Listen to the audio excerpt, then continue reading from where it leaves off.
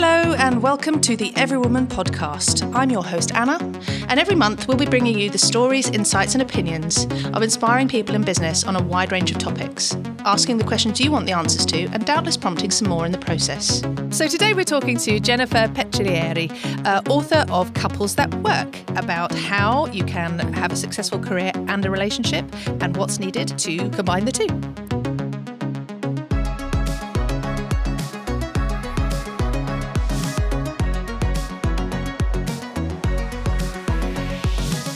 So welcome, Jennifer.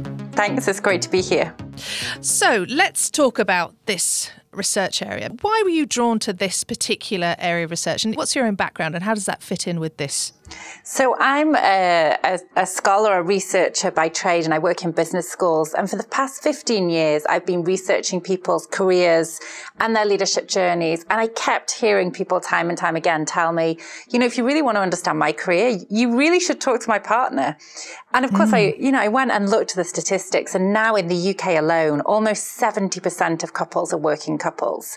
And so we're all in it together. You know, most of us have a partner who works. And for most of us, our partner influences our work in lots of different ways, not just support, but in terms of how our careers interact, whether we can take promotions, geographic moves, all of this stuff. And there'd just been no research on this. There's a lot of research on work-life balance, but really nothing looking at how two people's careers interact with each other over the long term. And I mean, in terms of, you know, that's the sort of fundamental thing, isn't it? You work for work-life balance. Absolutely. And I think when we talk about work-life balance, people often talk about individuals, you know, what's your work-life balance? But you can't get balance yourself unless you're in sync with your partner and you've figured out how your two careers interact with each other. And only once that layer is done can you really look at your own work-life balance. All right. So let's look at the central issues of couples with dual careers.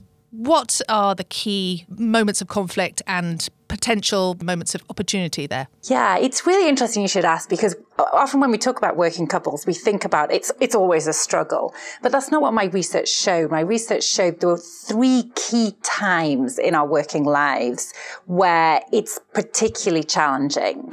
And if couples work through these periods well, then they have, you know, a pretty good life, a successful life. And by successful, I mean, you know, they feel successful in their careers and their lives, not some objective measure of success. And these came at three particular points. So the first one is really interesting because all couples face this first transition when they get together and they hit their first big decision, which usually coincides with a life event. So the classic things are, you know, we get together, we're in this lovely honeymoon period, and then let's say one of us gets a job offer on the other side of the country. Oh, you know, what do? Does one person follow? Do we, you know, live apart? Do we try to commute? Big decision, a time when we really need to think about integrating our careers. It might be the arrival of a first child. You know, for all your listeners who have children, we know that's the end of having parallel career tracks. We really need to coordinate at that point. For those of us who get together later in life, it might be a decision about blending families from previous relationships. Again, these big decisions make us really consider, okay, how is this going to work? How are we going to combine our careers in a way and our lives in a way that enable us both to have two careers and a decent relationship? And at this point, the struggle tends to come from the practicalities, right? Childcare, logistics, you know, geography, economics. And these practical issues are very, very important. They're also a little bit of a red herring, I found, because of course these practical issues are important, but the questions, the psychological questions, if you like, couples are really facing at this stage are couples of power, right? Who gets to lead and who gets to follow? They're questions of desire and questions of ambition. Whose ambition gets recognized and supported and whose has to take a back seat? And so what happens at this transition is couples who really stick just to that practical level tend not to do so well. And very often, and I'm sure you know couples like this and your listeners can think of couples like this, they'll say, you know, we've synced our calendars and we have spreadsheets that says who should do what, and it's still not working. And the reason it's still not working is that's not really what the issue is about. The issue is about these more fundamental questions of, you know, whose career is more important, if anyone's? How are we going to support each other? And what I find is that if couples can tackle these more fundamental questions, then it makes the practicalities clearer and easier to deal with, because there's a logic by which we're doing them, right? Why are we splitting the childcare this way? Why are we dividing our work travel that way? There's a logic which is based on, we understand each other's ambitions, each other's goals, and this is what we're going to do to support it. Do you think that, given that, do you think that people should be acknowledging that it's about power quite fundamentally, and discussing and thinking about this ahead of time, far earlier than they do? Certainly that's difficult. I think when you have a first child, for example, I don't think you realise as a woman how things shift. So you're not anticipating having to sort that out, and you're sort of doing it to catch up. Should this be a sort of emotional intelligence piece where people are more informed ahead of time that they're going to be encountering these?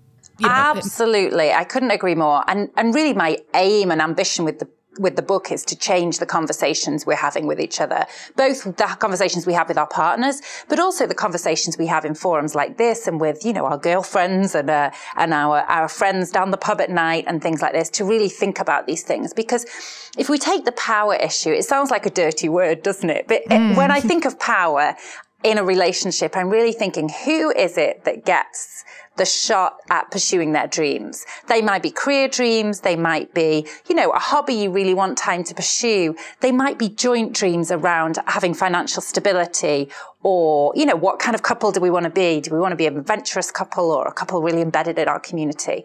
And who is it in the couple who gets those dreams supported? Now, what tends to happen almost always in the early days of a relationship is that power's fairly equal, right? You know what it's like those early days. We talk all the time. We understand what each other want. We're super supportive. And then the scales often start to tip. And there's key times they start to tip, and these transitions are these key times. And the reason they start to tip is, life gets busy and we stop talking about these things. And it's very rarely that one partner is trying to grab the power. It's more that we start to sweep things under the carpet. We make a decision because it seems to make sense, or, the economics stack up. But all the time it's swinging this pendulum of power towards one partner or the other. And I think it's also important to recognise that power is not necessarily related to who earns the most. I remember one gentleman I was talking to in a couple who had a very powerful job. He earned, quite a lot of money. And he said, I feel like my career's been a failure. And I was shocked. He's a very successful guy. And he said, a lot of what I've done is just got up every morning and carried on. And I had dreams of going into entrepreneurship. I had dreams of, going back to school and studying. And all the time I've just kept on this treadmill to really support, in his case, his wife's dreams, which was a rather unusual career in the arts. So we need to think a bit differently about power. It's interesting coming onto that idea of decisions. I sort of just make a little note as you were talking there that sometimes the sensible decisions, in inverted commas, are not necessarily the right decisions for a relationship where both couples work. Absolutely. Would you agree? Yeah, and I think it's because we tend to think of sensible decisions in terms of short-term decisions. So what makes sense today? And what makes sense today very often doesn't make sense, even in 2 years' time, never mind 5 years' time. So classic time is, the arrival of a new baby.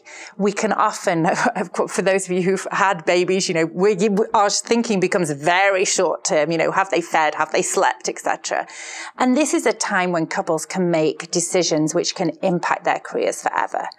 For example, taking a back seat on a career for a while, going part-time. Now, if this is what we really want, that's wonderful. But so often couples make decisions at this time which make sense, seem sensible in the short term, but long term have really dramatic consequences for their careers individually, but also as a family. Like, what kind of lifestyle can we sustain? What kind of opportunities can we give our children? And obviously addressing this, there are some pretty significant results of not getting what you need and having, making these sensible decisions that perhaps favour another partner or favour things that aren't, from the heart, basically. What sort of results, what will happen in a relationship if one person begins to sort of put their decisions and their career ambitions on hold for another, et cetera, et cetera? I mean, it's really a spiral down into guilt and resentment. And we can see this happening, that what happens is the scales start to tip. And once they start tipping, they tip quite quickly. And the couple becomes set up such that one partner is the supporting act and the other partner is having their dreams supported. And I think it's really important to say this is not just about career dreams. So it's not about, do I work part-time and my partner, go for gold working full-time? It's really about what are my dreams, what are my ambitions, and am I getting supported to do them, whatever they are?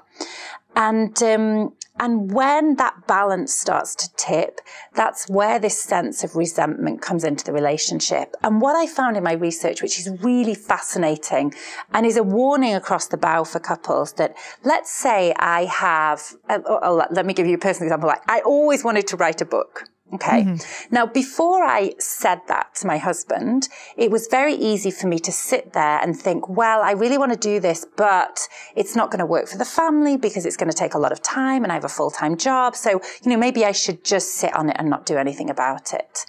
Now, what I found time and time again is people who did that came to resent their partner, even though their partner had done nothing, right? Their partner did not even know their dream. But when we don't verbalize what we want, like it or not, it becomes our partner's fault, which feels very unfair. But this is what happens in relationships. We sit there and think, well, if you didn't work so much, or if the children weren't such a burden, or, if school was easier, then I would be able to. And we start resenting our partners in the family.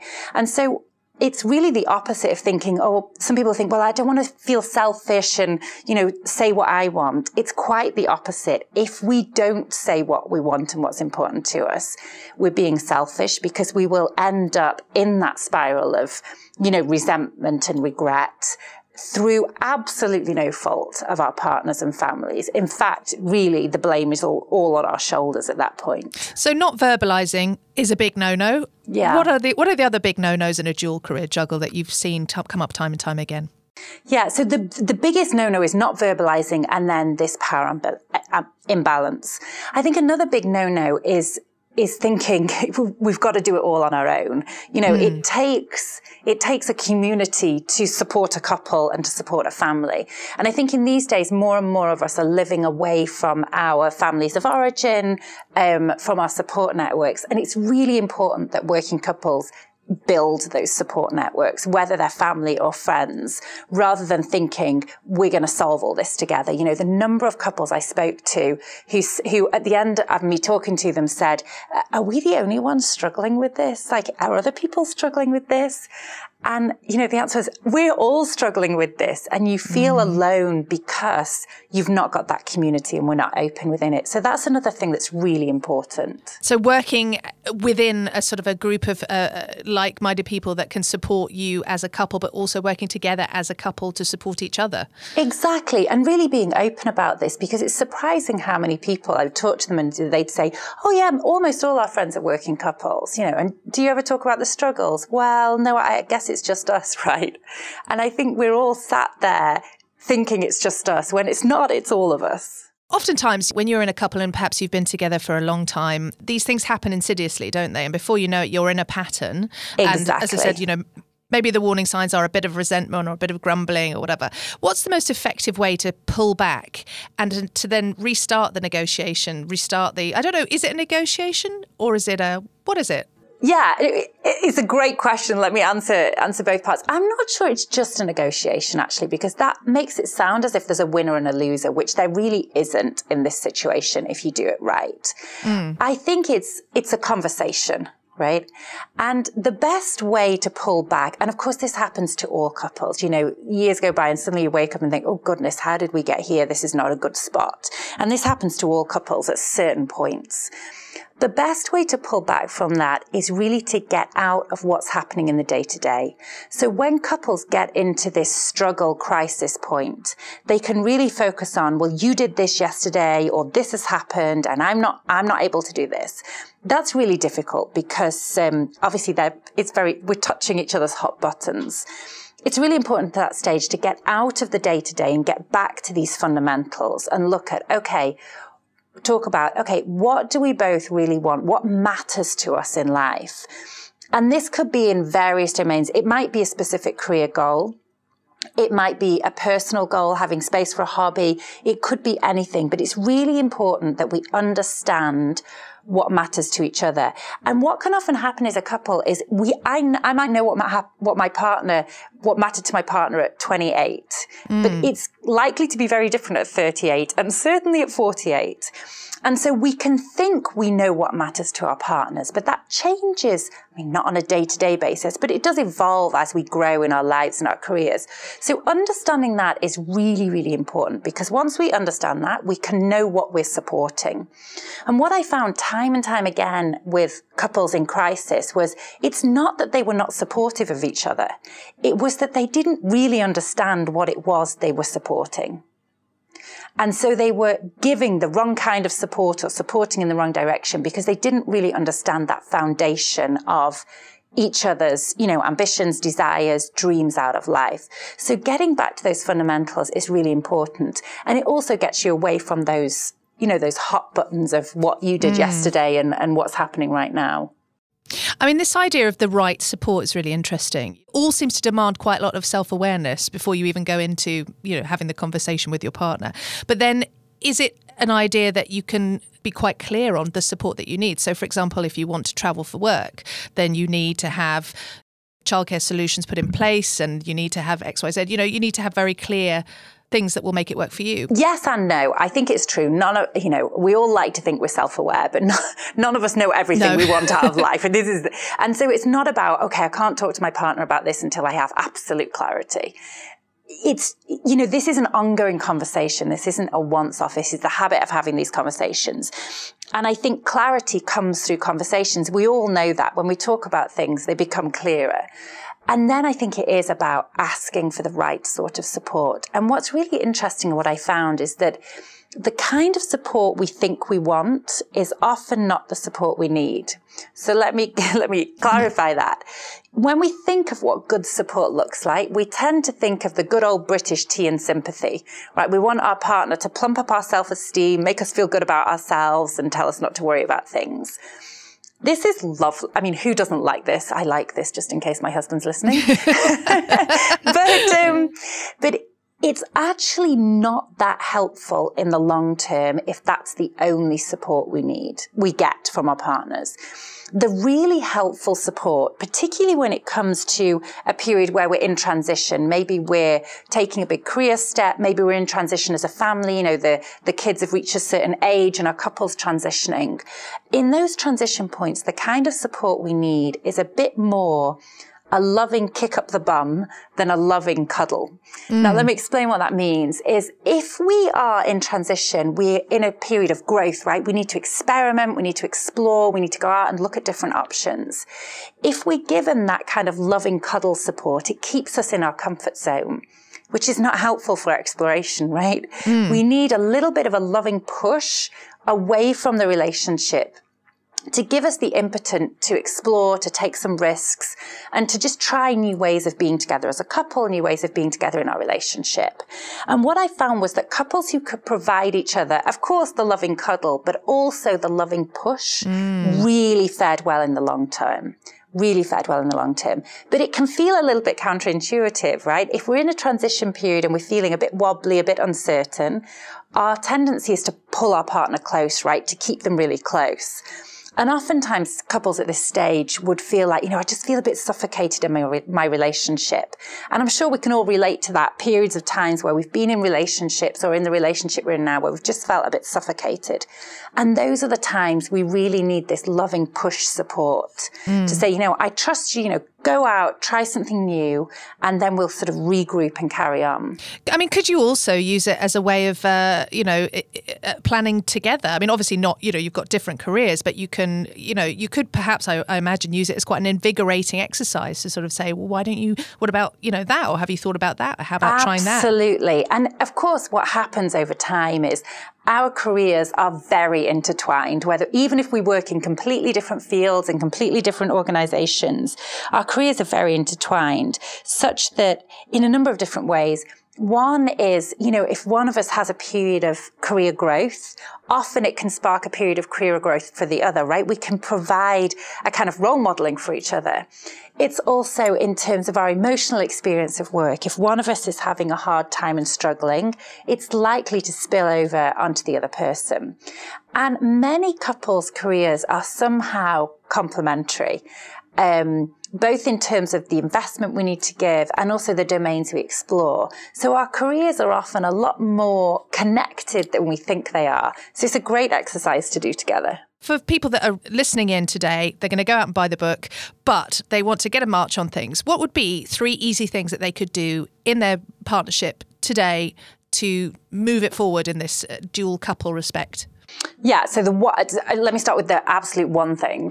The one thing is, tonight, go home, open a glass of wine, pour a mug of hot chocolate, whatever, snuggle up on the sofa. If you've got kids, make sure they're in bed and start the habit of these conversations. And there are 3 really important things you need to talk about. One is what really matters to me and to us. Again, broad brush, not just careers. The second really important thing is what are the lines we're not going to cross? i.e., what are the boundaries of our relationship? And if an opportunity comes up on the other side of this boundary, it's just a no. So these lines might be geographic. We are going to restrict ourselves to, the southeast of England. And if an opportunity came up in Manchester, it's just a no. It's not going to work for us. It might be a time boundary, how much work travel is too much travel, or how much time at work is too much work that it really negatively influences me. These lines are really, really important because, we're taught, especially in the UK, that more choice is better. But that's the opposite of what the research shows. The research shows that the more choice we have, the harder it is to choose, and the more we regret our decisions. And so having these lines restricts our choices, which is a very healthy thing for couples. Because one of the biggest mistakes couples make is taking on too much. They don't know what to say no to. But if we have these lines, if we know what's important to us and we have these lines, it makes decision making a lot easier. And the third thing to talk through tonight is what scares you in the relationship. Now, this is a bit of a harder conversation, but this is so, so important because oftentimes our partner inadvertently activates the things we're worried about. They don't know or they don't appreciate how much something's bothering us or how much something is concerning us. And so they can sort of press a hot button without realizing it. And so sharing these concerns is really important to help develop this sensitive partnership. So there we have it. You've got things to get on with when you go home for everyone that's listening. My final question is a more broad-reaching one. I wanted to just ask you whether, obviously the idea of success is, it's an interesting one to debate. Are we saying that real success is about being successful in both love and work? I mean, do we need to redefine success in order to be truly successful? I think so. And I think we need to have a plurality of definitions because right now success tends to be defined as one of 2 things, either having a totally stellar career or having this mythical work-life balance where we have this great career, amazing relationship, tons of sex, our kids are always happy, never ill, we have all these hobbies, we can cook perfectly, we have this perfectly preened dog who follows us everywhere. Like, no one has this life. And I think this kind of idea of success, of this perfectly balanced life, is killing us all because we're trying to achieve something that no one has. And even when they show pictures of the celebrity having it, that's not their real life. And so I think we need to be more flexible and say, okay, you're successful if you are doing the things that matter to you, whatever that is. And for some people, what matters to them is just in 1 or 2 domains. For other people, what matters to them is across a lot of domains. And so I think we need to start defining success a bit more subjectively, right? What does success mean to you individually, and are you getting it? Rather than objectively, who owns the most, or who has this picture-perfect life on Facebook or Instagram or whatever it is. I mean, presumably, if you're in a relationship and you're reading the book and you've got a career, you want success in both your relationship and your career. Yes. Can we have it both? Can we have it all in that respect and all with a very, inverted commas around it? Yes, we can. And when I describe having it all, I'm talking about having a career that's meaningful to us and having a solid relationship. Now, nothing immunizes you against life. We all face sick children, parents die, illnesses. You're not going to be protected from bumps in the road. But I've seen in my research of more than 100 couples across the world, yes, we can have both those things, and it takes some work. And the book is all around what is the investment you need to make that happen. Now, it's not going to make you CEO or whatever, but it's going to be like, how can we get the careers we want and the relationship we want and invest in that and make sure it works out over the long term? And the answer is definitely, it takes a bit of investment to get there. Fantastic. Jennifer, it's been great to talk to you. Thanks for joining us. Super. Thank you.